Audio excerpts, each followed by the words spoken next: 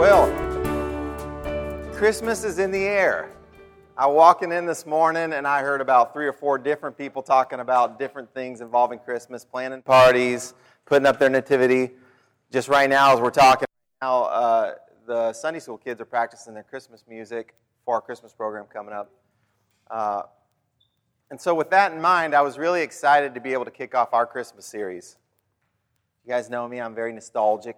I really like traditions and anything involving families and friends and those kind of things. So for me to be able to kick this off, I was excited just to be able to share some Christmas thoughts.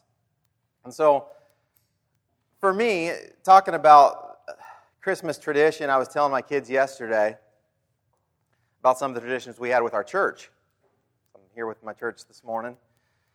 One of the things I looked forward to every year was that our church, we had our own building, and so every year they'd get everybody in the church together, and we'd decorate the church for Christmas. And I loved it. As a kid, I looked forward to that every year. Everybody'd be together, we'd be singing songs, eating Christmas cookies, drinking hot chocolate, and decorating the church. We could try to do that here. I don't think the school would be very happy. But maybe eventually with a building, that's something we could do. Another thing we got to do is do Christmas caroling. I know that's something that Kyle would really love to do. But our church, every year, we would get on a hay rack, have a hay rack ride, go through town, and most of our church would be there going door to door singing Christmas carols. And I love that. My family had traditions where we loved Christmas music so much, and all the kids wanted to get it kicked off real early in November, but we had to wait till after Thanksgiving before we could start singing Christmas songs. As soon as that happened, it was 24/7 nonstop, but we could not start it until the day after Thanksgiving. My parents made us every Christmas Eve at our Christmas Eve service sing as a family, like the Von Trapps. We had to sing a Christmas song. And so this would traditionally be the biggest fight of the year in our house, because I'm the oldest of 7, and so that's gathering 7 kids, mom and dad, and trying to figure out a song to sing, bring in everybody, here's your part, who's playing what instrument. It was a big fight every year. That was one of our biggest Christmas traditions, is Christmas Eve service. Actually, on the way over here, I'm listening to a song, and I said, hey, this could be the song we sing for our Christmas Eve service at Mom and Dad's this year. And Kara said, don't even start. Don't even start with that. I love Christmas because I love families getting together and friends getting together. Being from a big family, we're kind of spread out. My sister actually is in Haiti. You guys know that. She's flying in Thursday into Des Moines to come here for Colin's birthday this weekend. And she's really excited to be with the family for Christmas. And again, coming back to just doing the things with the church and the friends and being able to be a part. So I felt like I had a pretty good perspective on Christmas. On the other hand, my wife knows this about me. I have some pet peeves about Christmas too. I really hate commercialism. I really do. As I've gotten older, I've become a big Scrooge about Christmas presents. I will try to stay away from the mall at all costs this time of year. Because if you want to see the opposite of Christmas spirit, the opposite of joy in the Lord, go to the mall. Because you're going to get yelled at, and people are going to take your parking spots, and you're going to be honked at, and it's going to be crowded, and people are not there in Christmas spirit. They're just there to buy as much as they can because their kids won't stop asking for presents, right? And so I hate that part of it. So in my opinion, as I'm talking and kicking off a series on Christmas, I prided myself on having a pretty good perspective on Christmas. Commercialism bad, baby Jesus good. Right? That was my opinion. And so, for years, Tim, you've got a pretty good perspective on Christmas. You know what it's about. So I was really excited to open the passage and look at what I was going to be talking about. For you guys, what good Christmas series do I get to kick off and talk about the baby Jesus and all these things? And so I got my passage that I was going to be speaking on, and I read these verses. It's in Genesis chapter 3, verses 14 and 15. All right, what's my Christmas message?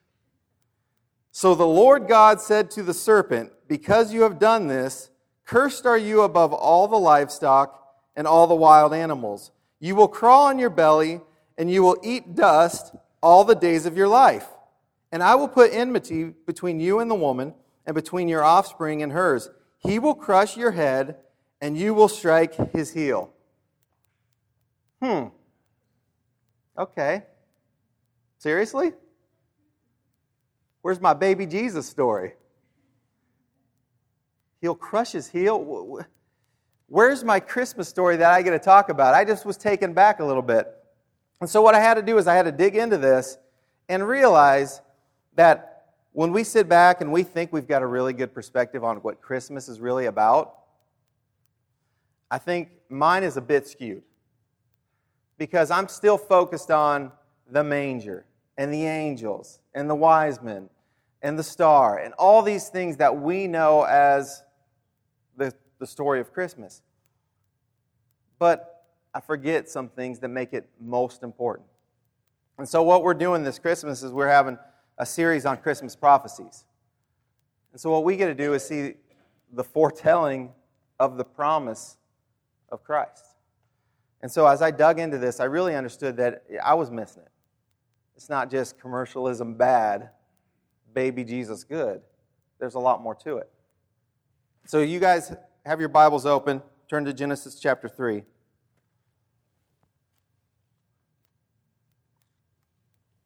And we'll start at verse 1. We'll set up the story here. This is a very familiar story. I think probably every single one of us has heard this many times. Now the serpent, this is verse 1. Now the serpent was more crafty than any other wild animals, and the Lord God had made. He said to the woman, "Did God really say you must not eat from any tree in the garden?" The woman said to the serpent, "We may eat fruit from the trees in the garden, but God did say, you must not eat fruit from the tree that is in the middle of the garden, and you must not touch it, or you will die." "You surely will not die," the serpent said to the woman. "For God knows that when you eat of it, your eyes will be open, and you will be like God, knowing good and evil." When the woman saw that the fruit of the tree was good for food and pleasing to the eye, and also desirable for gaining wisdom, she took some and ate it. She also gave some to her husband, who was with her, and he ate it. Then the eyes of both of them were opened, and they realized they were naked.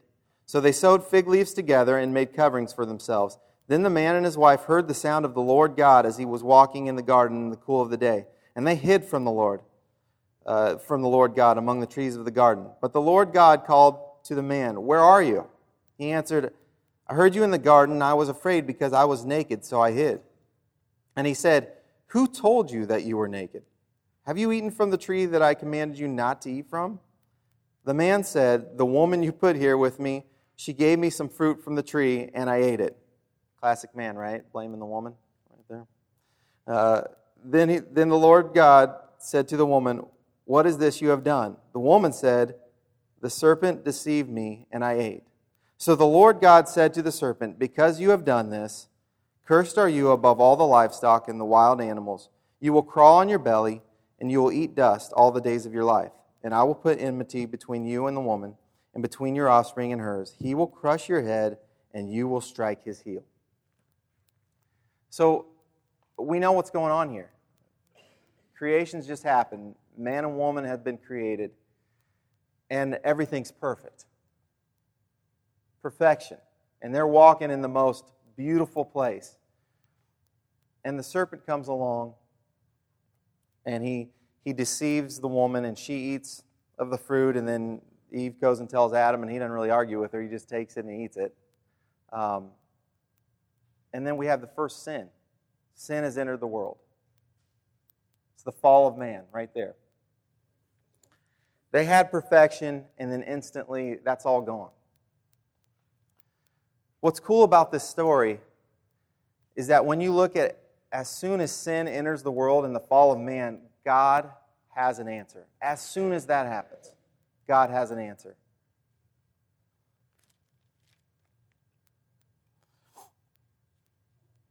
Let's read back through this, starting in verse 11. And he said, "Who told you that you were naked? Have you eaten from the tree that I commanded you not to eat from?" The man said, "The woman you put here, she gave me some fruit from the tree, and I ate it." Then the Lord God said to the woman, What is it that you have done? The woman said, the serpent deceived me and I ate. So immediately they feel the shame for the first time. They feel that nakedness. They know that they need to be covered and they want to hide from God. I mean, we've been there. When we feel our shame and our sin and we don't want to come before God. And so God's trying to reach out to them and He sees that they've committed the sin. And what He offers them is the first promise of salvation. The very first promise of salvation is what we're looking at. And this is His prophecy.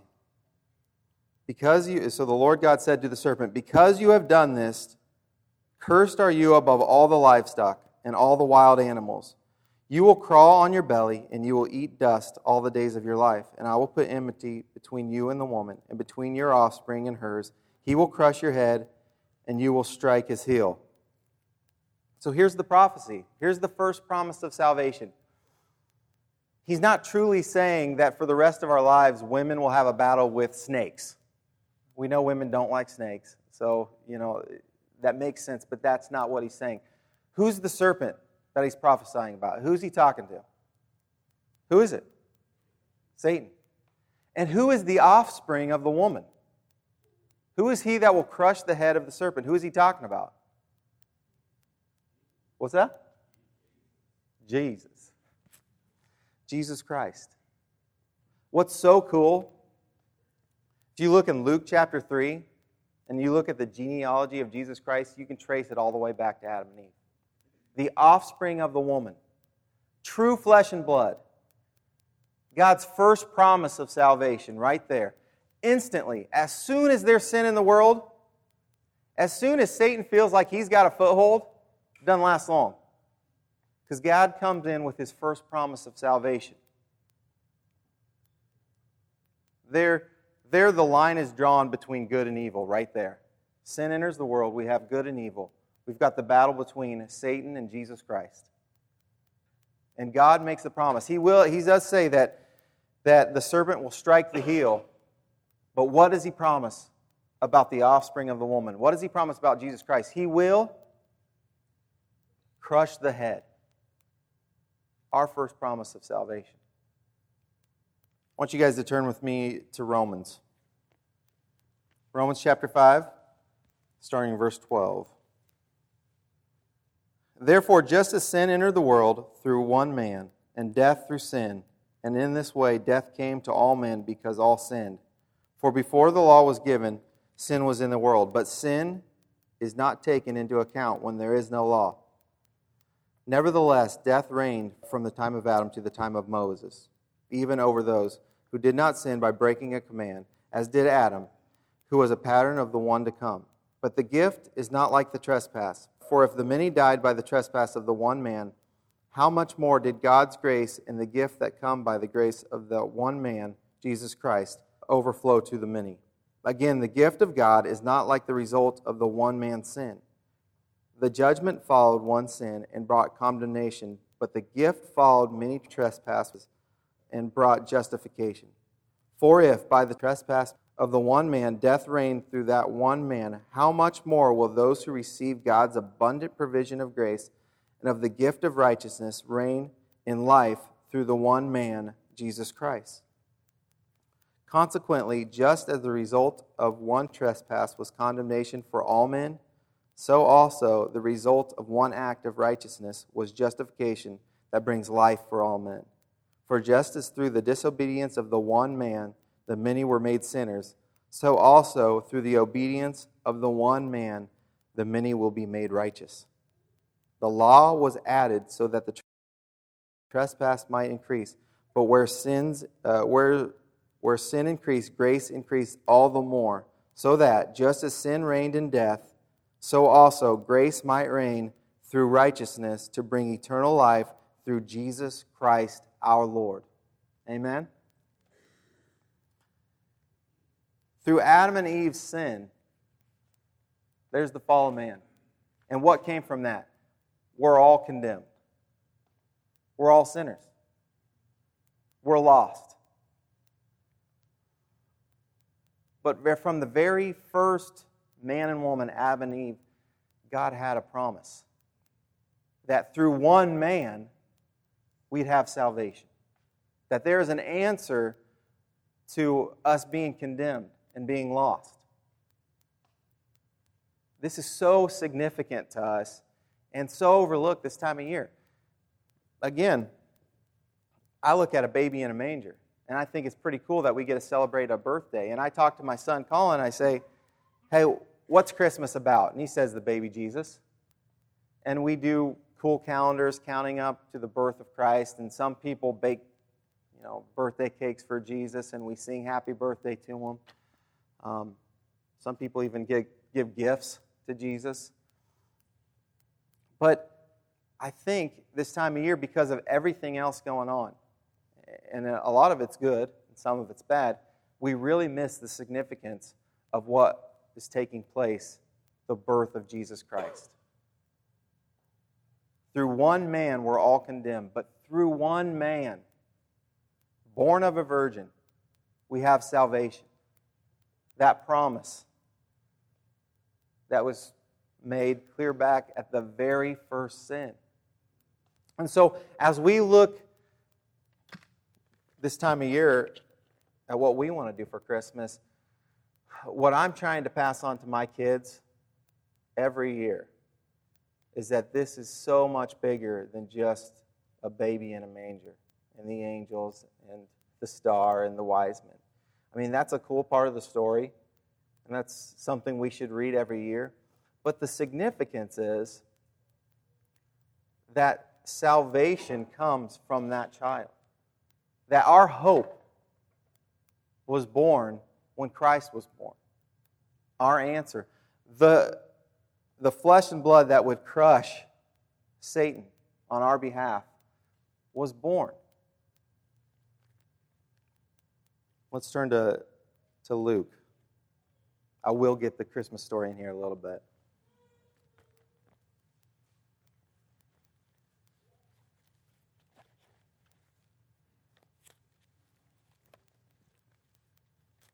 Luke chapter 2, starting in verse 1.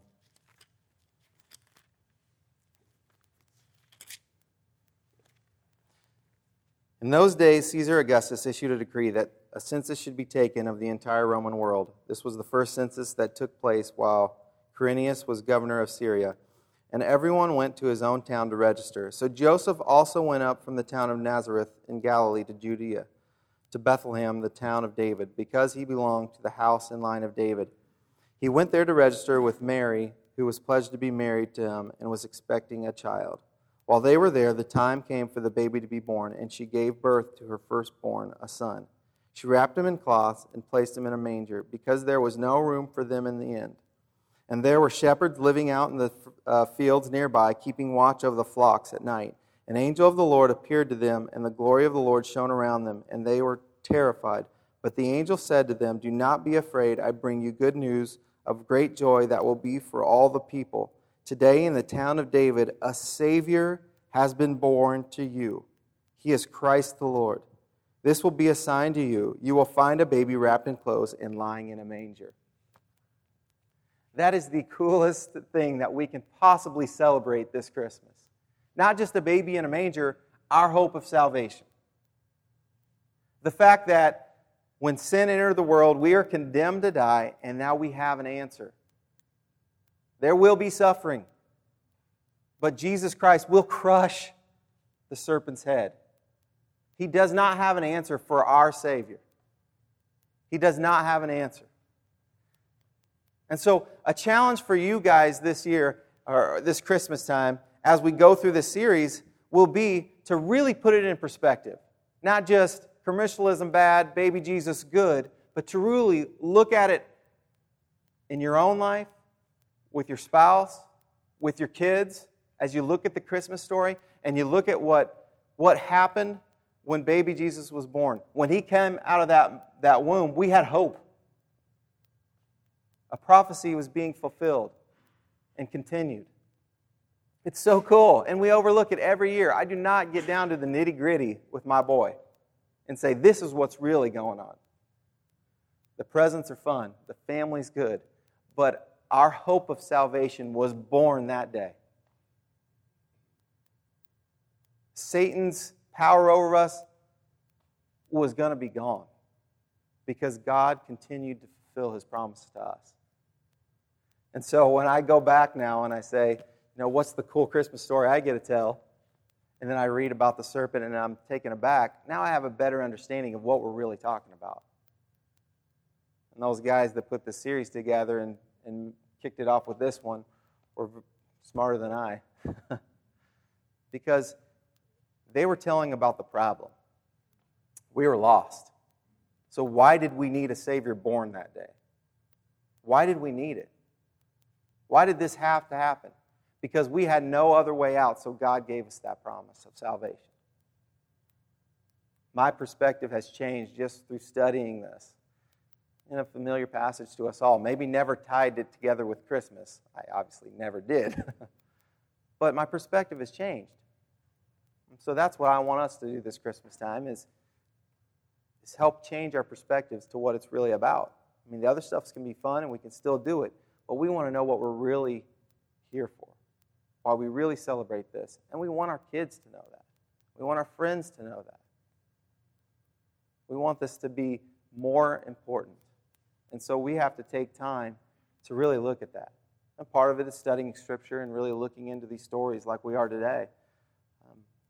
Part of it is sitting back and really looking at our salvation and why we're grateful that God chose to make a promise from the very beginning of time that we would have a way out, that our sin would be covered. So that's a fun thing to get a kick off the Christmas series with.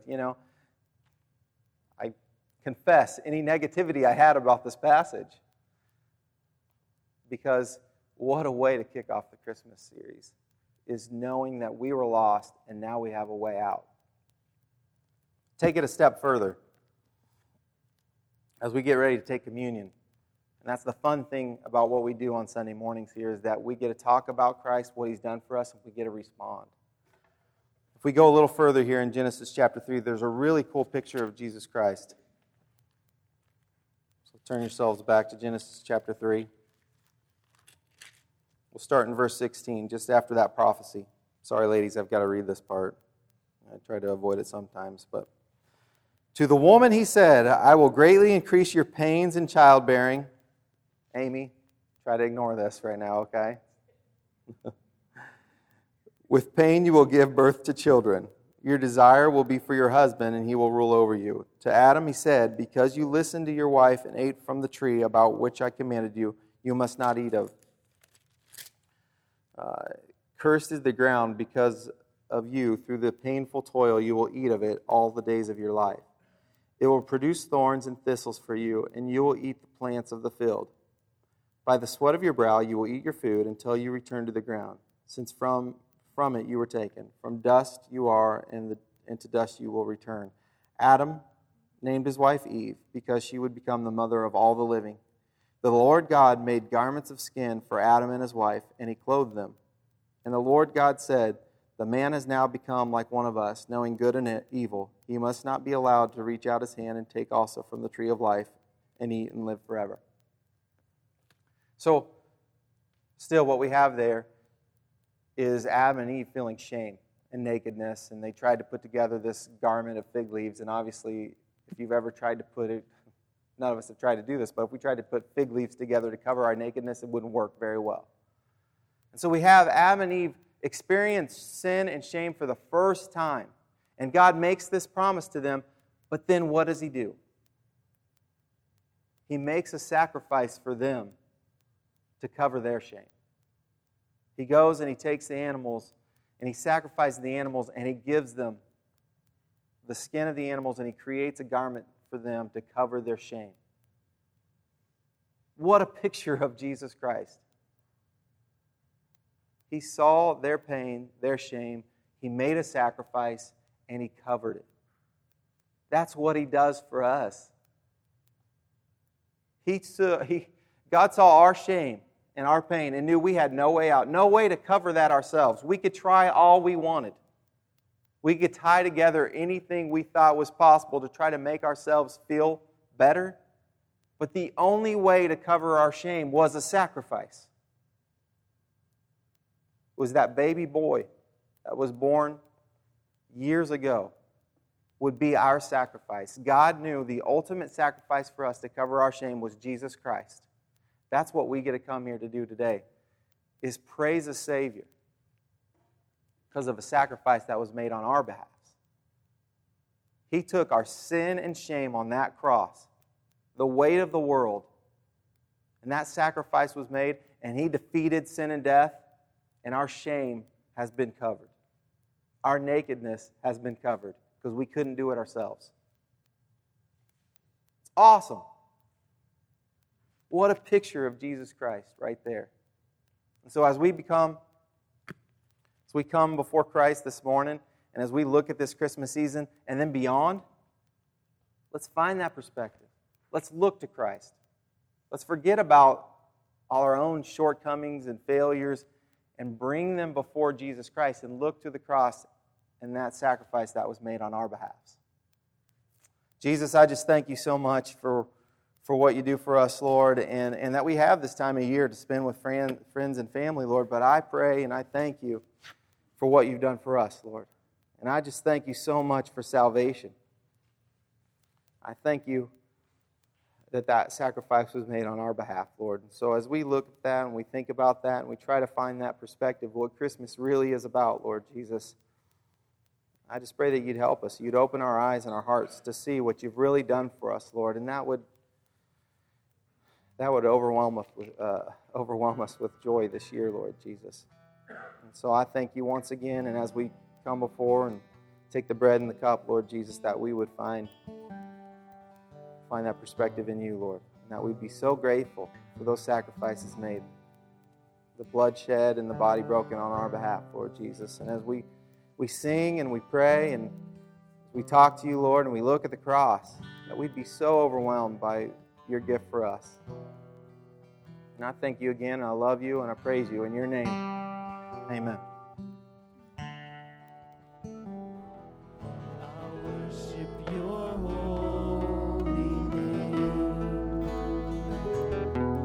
So now we have another opportunity. I want to encourage you guys, as I love being with family. This is my family right here. I would encourage you to get out tonight and continue singing praises and finding that perspective in Jesus Christ tonight at the gathering. I know my own perspective for that has been skewed as well, because you feel like it's the end of the week before we're starting our new week at school and kids going back to work. And so it's hard to end the week that way. But why not think of it, why would we not want to kick off our week that way? Together, praising God. Let's kick off our week as a family, singing praises to our Savior before we go throughout the week. So that's the challenge tonight. As many of you that can be there, I just told my wife we're going. Let's go as a family and let's keep singing these praises. And let's kick off our week with setting that perspective of praising our Savior, Jesus Christ. Thank you so much for coming. We'll see you later.